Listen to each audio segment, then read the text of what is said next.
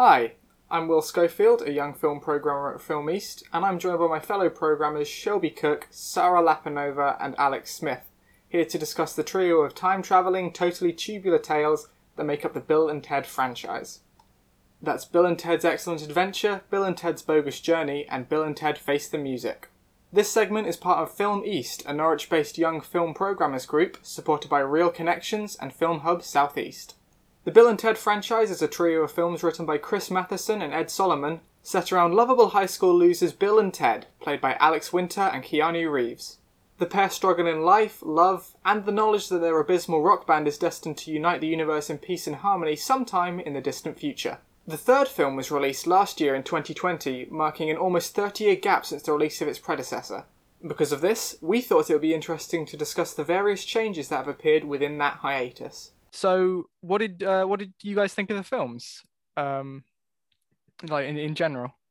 I found them endearing. I don't think I would have watched them had you not suggested them for one of these recordings.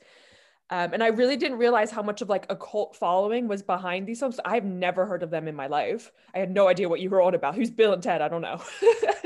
But I found them really, I especially loved the second one. I don't know what it was about the second one, but it was just so endearing. And they were just really sweet in the second one and like massive himbos. It's just really great. And, you know, they're like fun like movies to watch. And I can see why they're like cult classics and why a lot of people have nostalgic feelings around them. Yeah, I kind of feel the same. So I've never heard of them before either. And it's definitely not something that I would have chosen to watch myself. But yeah, I think although I've never seen them before, they did have that kind of nostalgic feeling to them. I guess it's just because of like when they were filmed and the kind of effects they use and the kind of focus on friendship and focus on like really bad what do you call it, CGI. And I like how they kept that in the third one as well, because obviously the third one was made a lot more recently, but they kept the same kind of bad effects in that, and I think that was quite cute, just that they stuck with that vibe. Well, I watched them for the first time when I was quite young. My dad showed it to me and my sister quite a lot, so I've got a lot of nostalgia wrapped up in them. And when you suggested them, I hadn't seen them in a few years, and it was quite exciting because I was like, oh yeah, I get to go and watch Bill and Ted. Like, it's been so long, and it was really exciting and cute and nice and relaxing. And it was a lovely evening, honestly. It was just, they're good films, they're easy to watch, and they're just nice, yeah. That's very reassuring to hear, because I have shown them to a lot of friends and I've gotten very mixed reactions from people before. It's like they're very much not for everyone, and I usually get like you said, Shelby, how the second one was your favorite one. Everyone seems to have a different kind of favorite one, but I think endearing and nostalgic, the kind of words that you guys said, are the perfect terms to kind of, in my opinion, just cover them. Do you think that they in particular the first two, have aged well? You know, I was thinking about this. I mean, the first one I didn't really see any issues with. The first one to me felt like those, I don't know, maybe this is just like an American thing, but like those really bad like educational videos that you had to watch in school when like the teacher would wheel in the TV and they would put the VHS in and be like these terrible like cringy like educational videos, and that's what it reminded me of, because it is like kind of like an educational movie, like it teaches you about history. And so like that one I think felt perfectly fine, and it's in its own little bubble, because it kind of reminds you of that, like, oh, when you're in school and you watch these educational videos, and it really felt like an 80s movie. And I, you know, it feel like it captured that sort of like, it captured a moment in time, but it's still sort of like universal enough that it's still relevant, like it still is interesting enough to watch in, you know, 2021. The second one, I think, particularly with the bad Bill and Ted, I had some issues with, you know, but it was meant to be that way because they were the bad versions of them.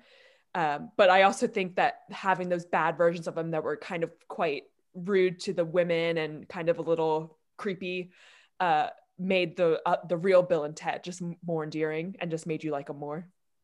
Yeah, I agree with that. I think yeah, there was one specific line that was around sexuality, and that really, when I heard that, it really took me out of the film, and I was like, oh no, so with the women, I agree with Shelby. I think that was very much like, oh, it's not something that I enjoy to watch, but I don't think it was reflective of the film or the filmmakers' views. It was just to show those characters as really bad. But with the sexuality one, I found it, yeah, a little bit harder to see through that and to then enjoy the film after that. It took me out of it a bit. Yeah, no, I absolutely agree with that. I think for the most part, I think as you said in kind of the first question, they're very cute and quaint and very 80s in the way that they've evolved, but and like looking back on them, they're just a lot of fun. But there are aspects, I did say, that have not aged well, and I do feel like it's not necessarily faults of them, more kind of the climate, like the gay jokes and the kind of assault stuff. It wasn't Bill and Ted specific. It's more that kind of genre of teenage stoner humor almost. Yeah, I think that was the issue with it. I think when that line was said, it was supposed to be funny. Yeah.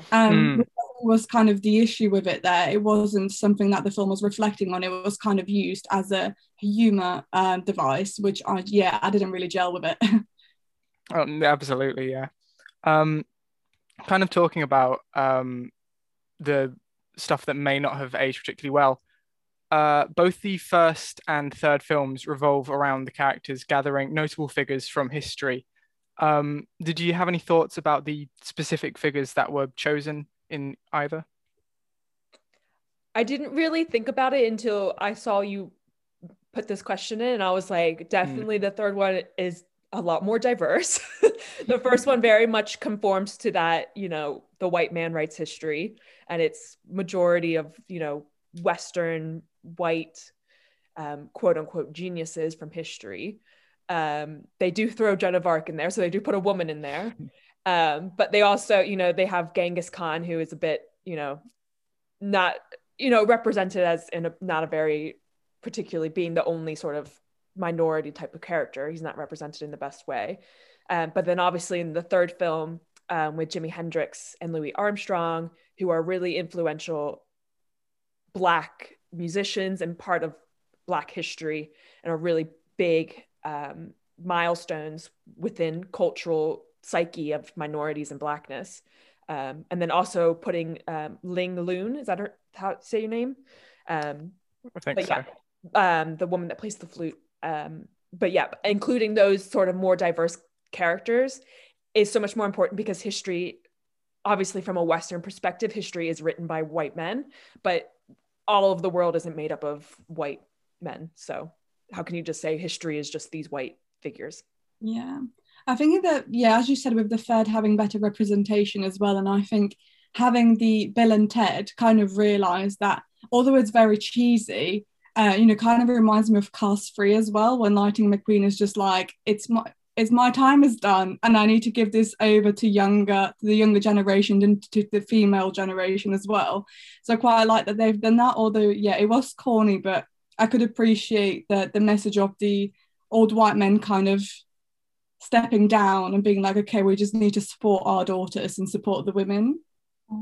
I think these films work for corniness, though. Like they're built for it. Like it's not surprising when it is, and it's part of the endearing quality. So they know what they can do when they go with it, and that's just being cheesy and a bit, oh, that's interesting and weird, but they can get away with it. I think one thing that is quite interesting is with, as you said, with Ling Loon. I think, now I could be completely wrong about this, but I think like they are kind of a mythical figure in Chinese history, and typically they're kind of depicted as a man. So I feel the choice. I could be wrong about this, but I think that the choice to have them as a woman is quite a specific one, particularly when you compare it to like the first movie with Joan of Arc, a character who said, I don't think they had any lines, which brings pretty squarely on actually to the next question. What did you think of the female characters in each film and how they kind of evolved across them. I was so surprised when the Bill and Ted babies became daughters, because obviously the end of the second film, they introduce the babies and they just call them, oh, this is little Bill and this is little Ted.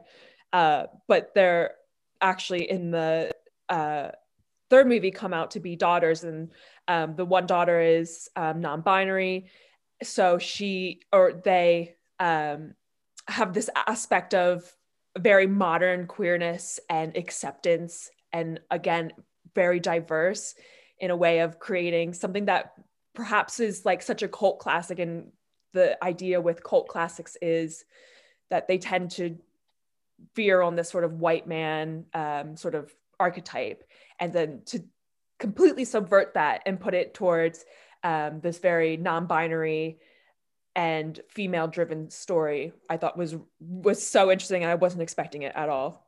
I totally agree with all that. I was very excited when when Samara Weaving came out, because I saw him Ready or Not, and I loved that movie. But yeah, the choice, because I think it is very heavily implied well, it's not even implied, but at the end of the first one, when you see them as babies introduced as Little Bill and Little Ted, my brain instantly went to, oh, these are like a pair of little boys. And then when like 10 years later, when I watched the third one and they said they were daughters, it made perfect sense, but it was just something I'd never really considered before. I think that's really just an interesting how they did that. I also like to, oh, sorry. I also think it's really interesting the way that they deal with masculinity in the third one too, because Bill and Ted go to couples therapy with their wives, and it's not something that there's a big trope around, oh, men don't go to therapy, they don't want to talk about their feelings. But Bill and Ted are really like, they want to do good, they want to do really well in therapy, and they want to make their wives happy. And that is just so sweet. And it really breaks down these barriers, especially with Keanu Reeves, because he kind of is this figure of this really like masculine male type of figure. Like, what's that movie that he's in? John Wick. Yeah, John Wick. And then to have him like be like, oh, I just really want to make my wife happy, and I just want her to love me, and I'm going to do what she wants to make her happy, and then that will make me happy. And it was just very sweet to kind of break down those barriers of toxic masculinity, especially in rock and roll, and then to just have this really lovely, nice perspective of masculinity. And on the other side of that, I really liked how the princesses were framed in the third one, particularly because in the first one, I don't think they even had names. They had maybe 2 lines. And then in the second, they had I think they were given names and had a couple more things to do. But by the third one, they are kind of the opposites of Bill and Ted. They attend the marriage counseling sessions, and they end up going on their own kind of off-screen adventure. It's a shame that it's all kind of happens off to the side a bit.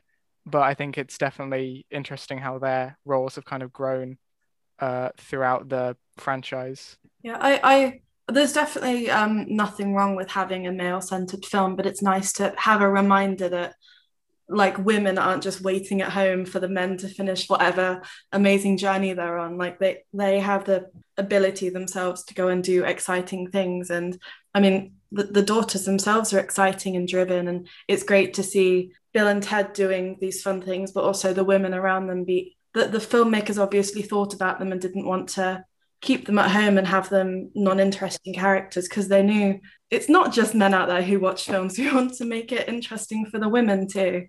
I think it is definitely, I totally agree. And I think it's definitely to the film's kind of favor how just the multiple plots, there's like the first film's very much Bill and Ted. And then by the third, you've got Bill and Ted and the princesses doing their thing, and Billy and Thea on their adventure, and all these kind of interweaving storylines. It just feels like a much more structured film, in my opinion, and a lot more kind of fulfilling by the end of it.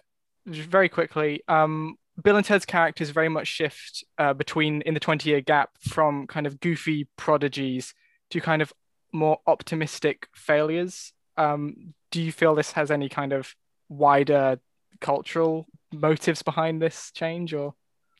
I think it's kind of nice, and I think so. The American Dream is very well known, and I think when they were younger back in the 80s, they were goofy prodigies, and we liked that because there was the idea that, oh, they're silly but they'll do amazing things. And now that they're older and they've kind of not they've not found the perfect song yet. That's a bit hard for people to see sometimes, because we all want to believe if we try hard enough, we'll get there and we'll achieve it, like by the time we're 30 or something.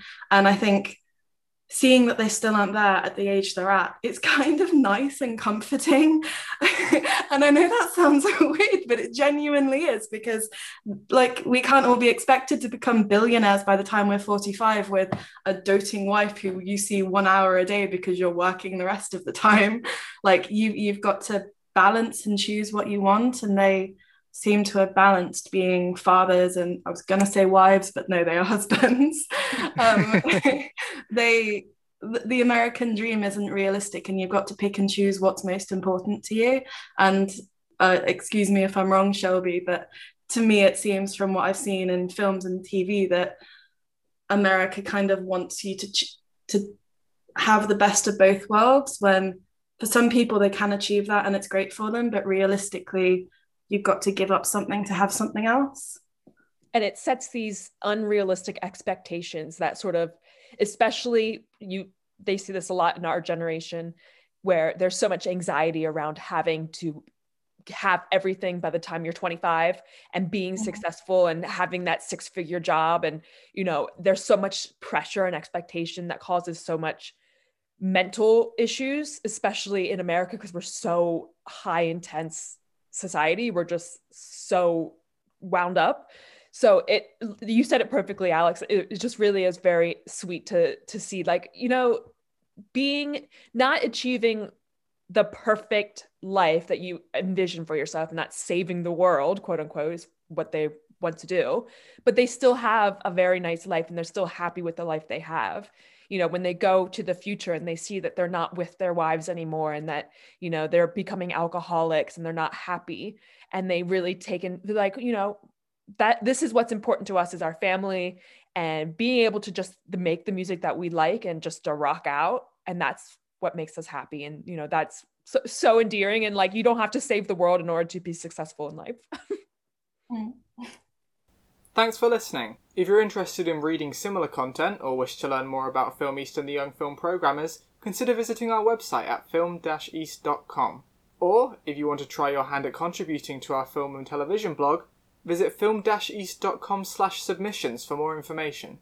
You can follow us on any of our social media at film_east. Again, we're Film East, a Norwich-based young film programming group supported by Real Connections and part of Film Hub South East and the BFI Fan Network.